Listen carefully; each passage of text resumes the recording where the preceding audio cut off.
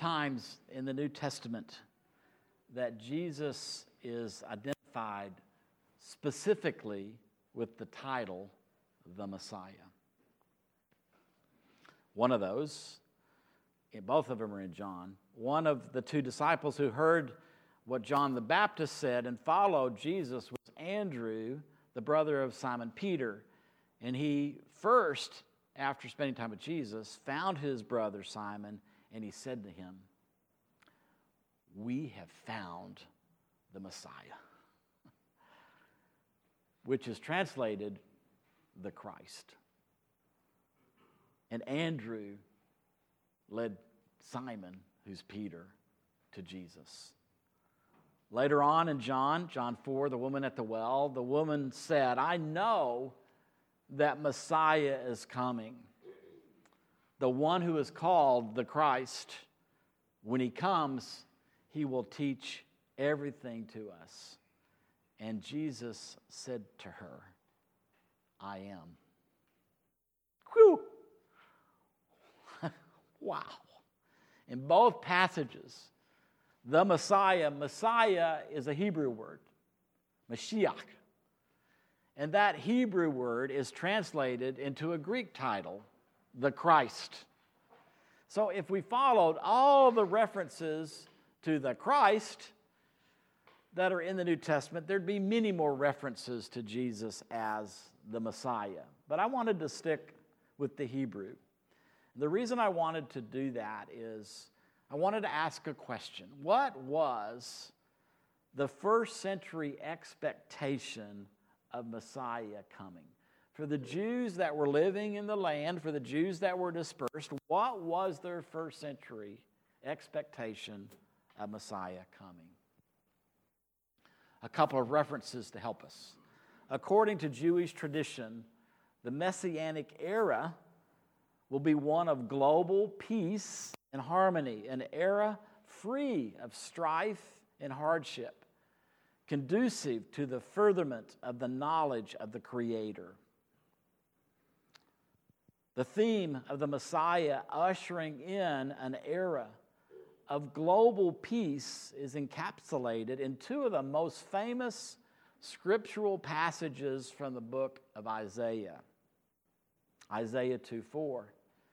"They shall beat their swords into plowshares and their spears into pruning hooks.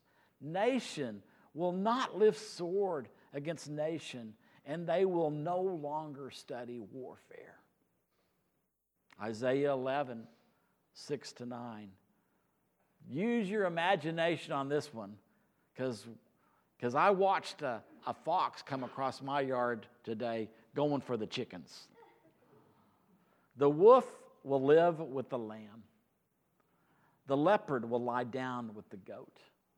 The calf and the lion and the yearling together, and a little child will lead them. The cow will feed with the bear. Their young will lie down together, and the lion will eat straw like the ox. The infant will play near the hole of the cobra, and the young child put his arms into the viper's nest. They will neither harm nor destroy on all of my holy mountain, for the earth will be full of the knowledge of the Lord as the waters cover the earth." A friend of mine was on a safari in Africa, and it was a photo safari, not a hunting safari. And as he looked out over the plain, there were animals everywhere, and all the animals were at peace. And he said, he remembered this verse. He said, it was like the Messianic age had come. And he said it was just so peaceful, and it was so beautiful, and out of nowhere, this leopard just came and tackled this antelope. And he said, "Well, there went that. We're not there yet. But someday," from the Mishnah's translation of the Talmud, "And at that time, there will be no hunger or war, no jealousy or rivalry. For the good will be plentiful, and all delicacies available as dust." The entire occupation of the world will be only to know God. So as you read those references, it seems that the Jewish expectation of Messiah in the first century was that when Messiah shows up, he would usher in an era of global peace and harmony, an era that's free of strife and hardship, when nation will no longer lift sword against nation, they'll no longer study warfare, the wolf will live with the lamb, and on and on and on and on. An era conducive to the increase of the knowing relationship, the knowing, the loving of God, the earth full of the knowledge of God, the earth full of people that love God and want to hang out with God. The entire occupation of the world will only be the knowledge of God. Knowing God, loving God would be number one for every human on the planet at that time. Well, Messiah has come. I think the evidence is there. Jesus is the Messiah. But what about the Messianic age? I mean, what happened? So there is an explanation. So turn on the thinker for a moment. Christian eschatology. Eschatology is the study of last things. Where are we going? Points to the gradual character of the Messianic age. According to realized eschatology, the Messianic era, a time of universal peace and brotherhood on the earth without crime, war, poverty, to some extent is already here. With the crucifixion of Jesus, the Messianic era has begun.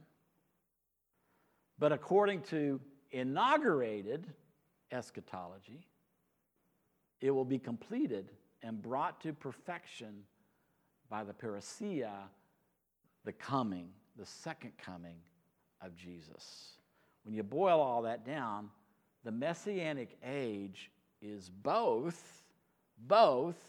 already here, realized, and not yet inaugurated. It's begun. We're waiting for the fullness. So what can we expect?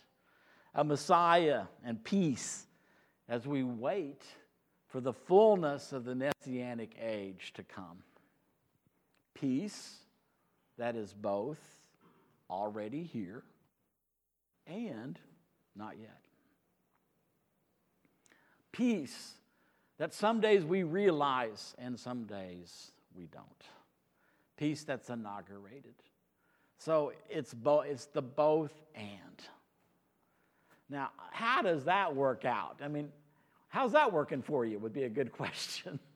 Well, I hope it matches the reality of your life. There are days that we feel very at peace.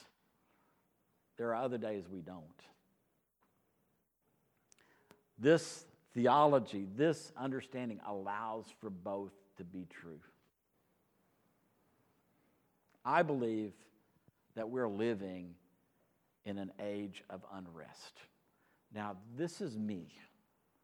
I don't want to lay it on you, but I think we're pretty unsettled. I mean, I'm still grappling with the unrest of the COVID pandemic. I mean, the Mata family just had COVID. Oh, you know, we might be, I think we're done with that. Well, no, we're not done with that. King's Community, who's sharing the building with us, someone was going to help Molly decorate. Look at the decorations. Well, she couldn't help Molly because she had COVID. So it's not over. I want it to be over. But it's not over. And we're still bickering about how to deal with it. Does that not unsettle you? I mean, that unsettles me. I'm not at peace. And then you bring into that, because that whole pandemic got politicalized. I mean, the politicians didn't need to start talking about health issues other than follow the health experts. That would have been a nice response by every politician. I don't have a clue, but we have people that are qualified to tell us what to do, and we should follow their advice. I would have had more peace if our politicians would have gone that way rather than become the authorities about pandemic, which is nothing they understand. So, it caused all kind of strife. And not only that, it caused death. A lot of death that didn't need to happen. So I'm unsettled. Are you unsettled by that? I'm unsettled by that. I'm tired. And I can't just, Susan, we'll just stop reading it. You can't just stop reading it. It's everywhere. I'm not settled with the partisanship, political partisanship that has crept into the church, that has resulted in churches dividing. So now we have churches that wear masks and churches that don't. We have churches that say, get vaccinated. That's the smart, wise thing to do. And churches that say, if you get vaccinated, don't come here because that's the mark of the devil. That's pretty divided. There's not unity in the body of Christ. There's not peace. There's not rest in the body of Christ concerning politics or COVID. And that really undoes me because I begin to worry. I worry about our identity. Is my identity in Christ, does it have anything to do with wearing a mask? Does my identity in Christ have anything to do with getting a vaccine? Does my identity in Christ have anything to do with what political party I lean to? We're in this unrest of racism. 100 years from the emancipation of slaves to the Civil Rights Movement. And now we're 100 years from the Civil Rights Movement, and we're still highly prejudiced in our systems. I'm not settled with that. Are you? Are you settled with that? I feel that I'm not at rest. And then that racism we've seen. I mean, is there going to be justice in our courts?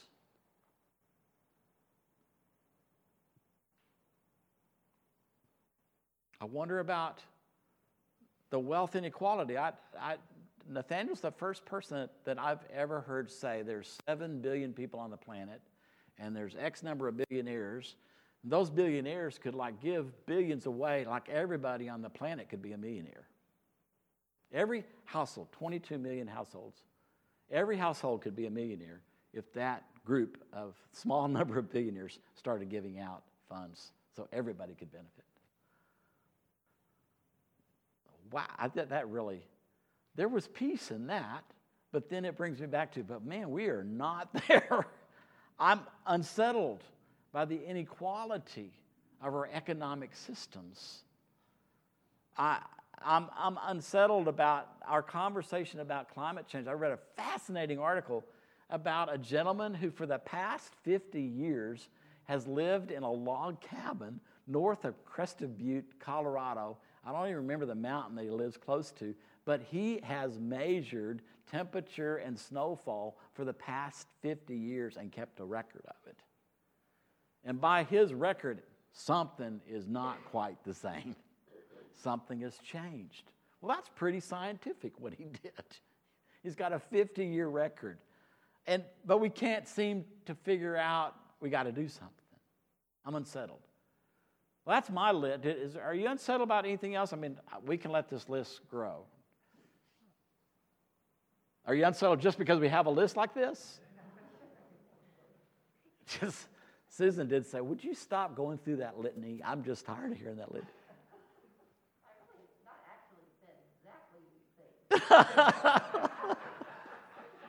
Or close to them. That's what I heard.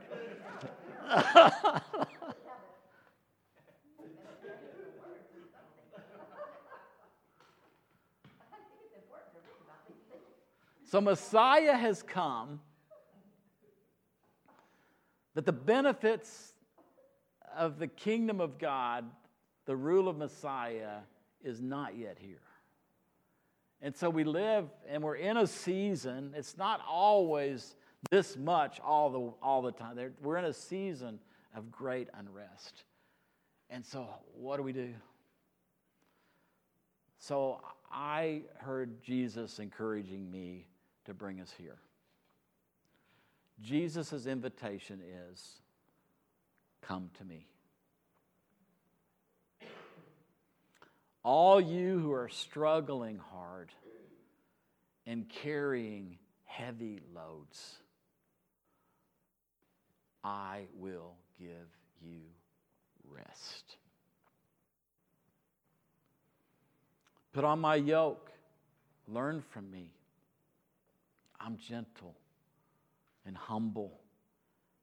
You will find rest for yourselves, because my yoke is easy to bear and my burden is light.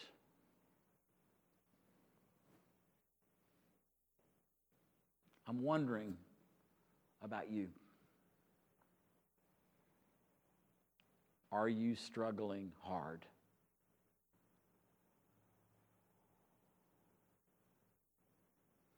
Are you carrying heavy loads?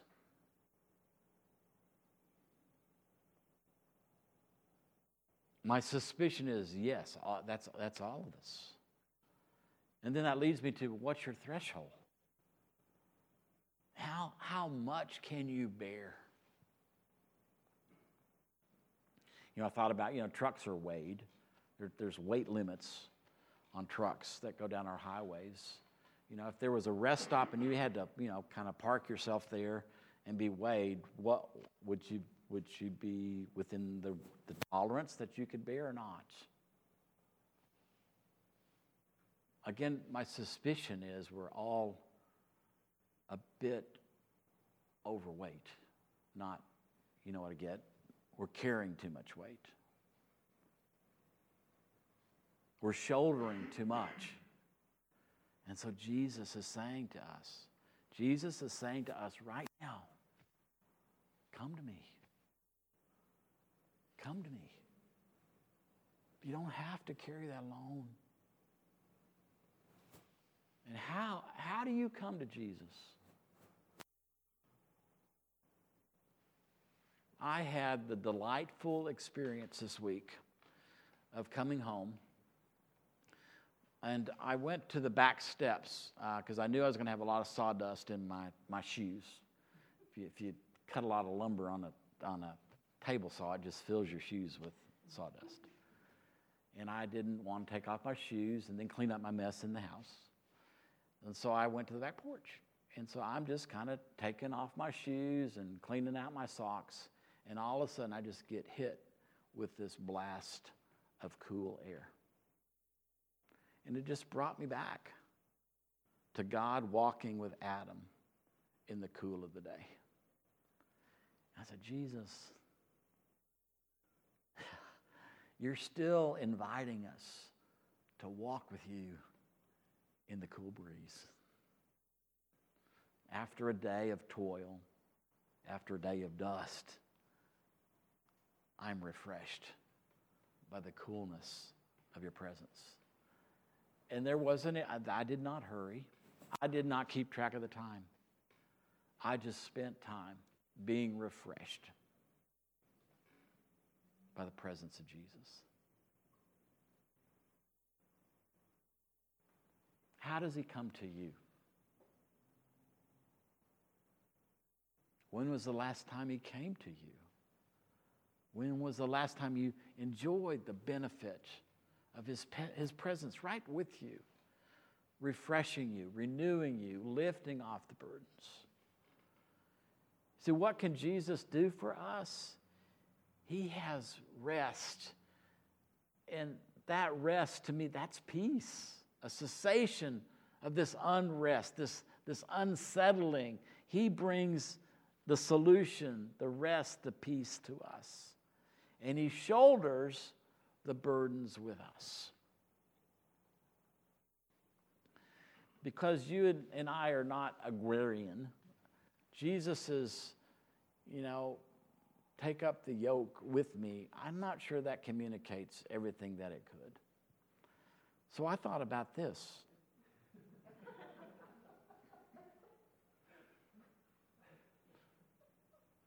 And I want you to think about it for a moment. Where do you see Jesus? Is he in the front or is he in the back?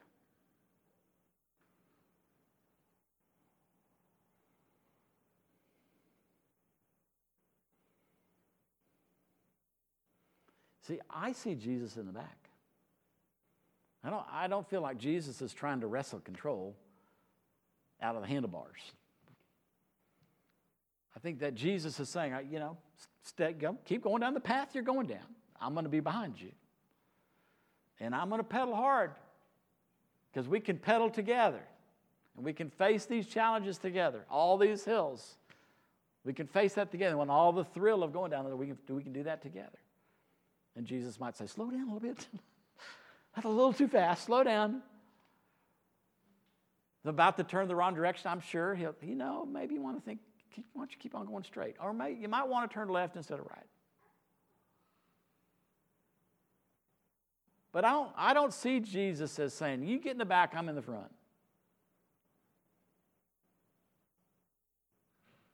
He's wanting to help us as we navigate life. Where do you see Jesus?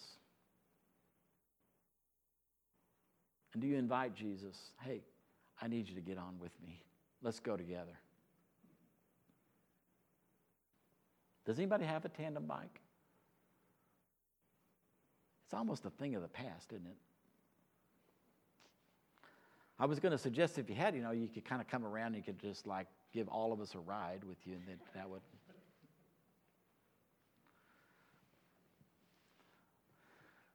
Folks, people that I love, my prayer is that we would realize the peace, the rest of Jesus today. In this moment, as we wait, sometimes patiently, other times very impatiently, for the fullness of his peace and rest to arrive when he returns. So take a moment to receive whatever peace, whatever rest is here today for you. Receive that. It's Jesus' gift to us.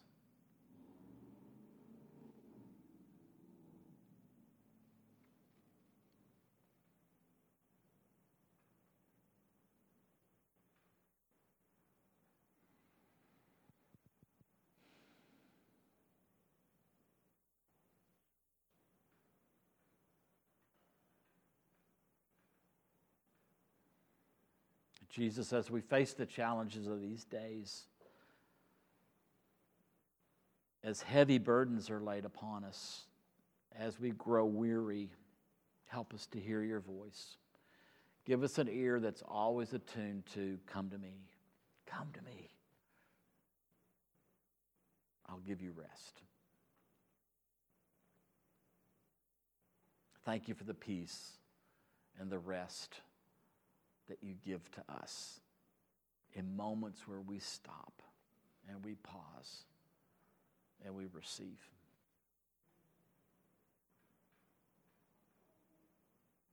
And thank you for the kingdom of peace that is coming. Thank you that everything that was written by the prophet Isaiah will be true. And we thank you for that day. In your name, amen. Do you have any comments or questions you want to share in light of that which I've shared with you this morning?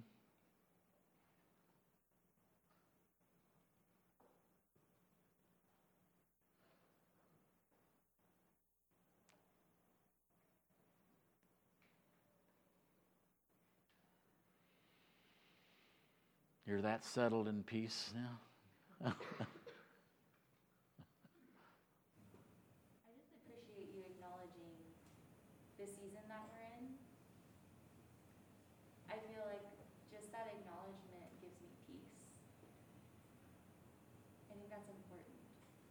and not just gloss over it.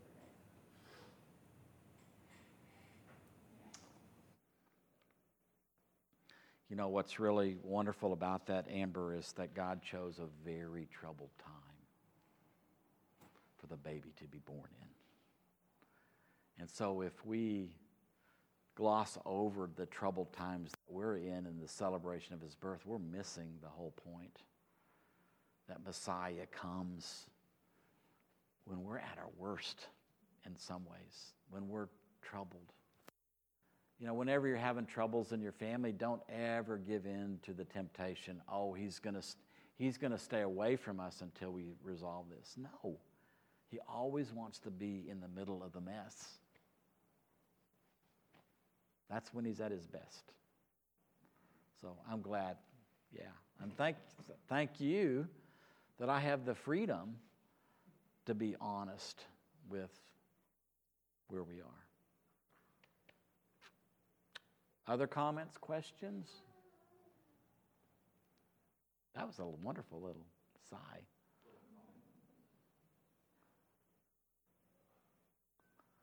That was rest. I heard rest in that.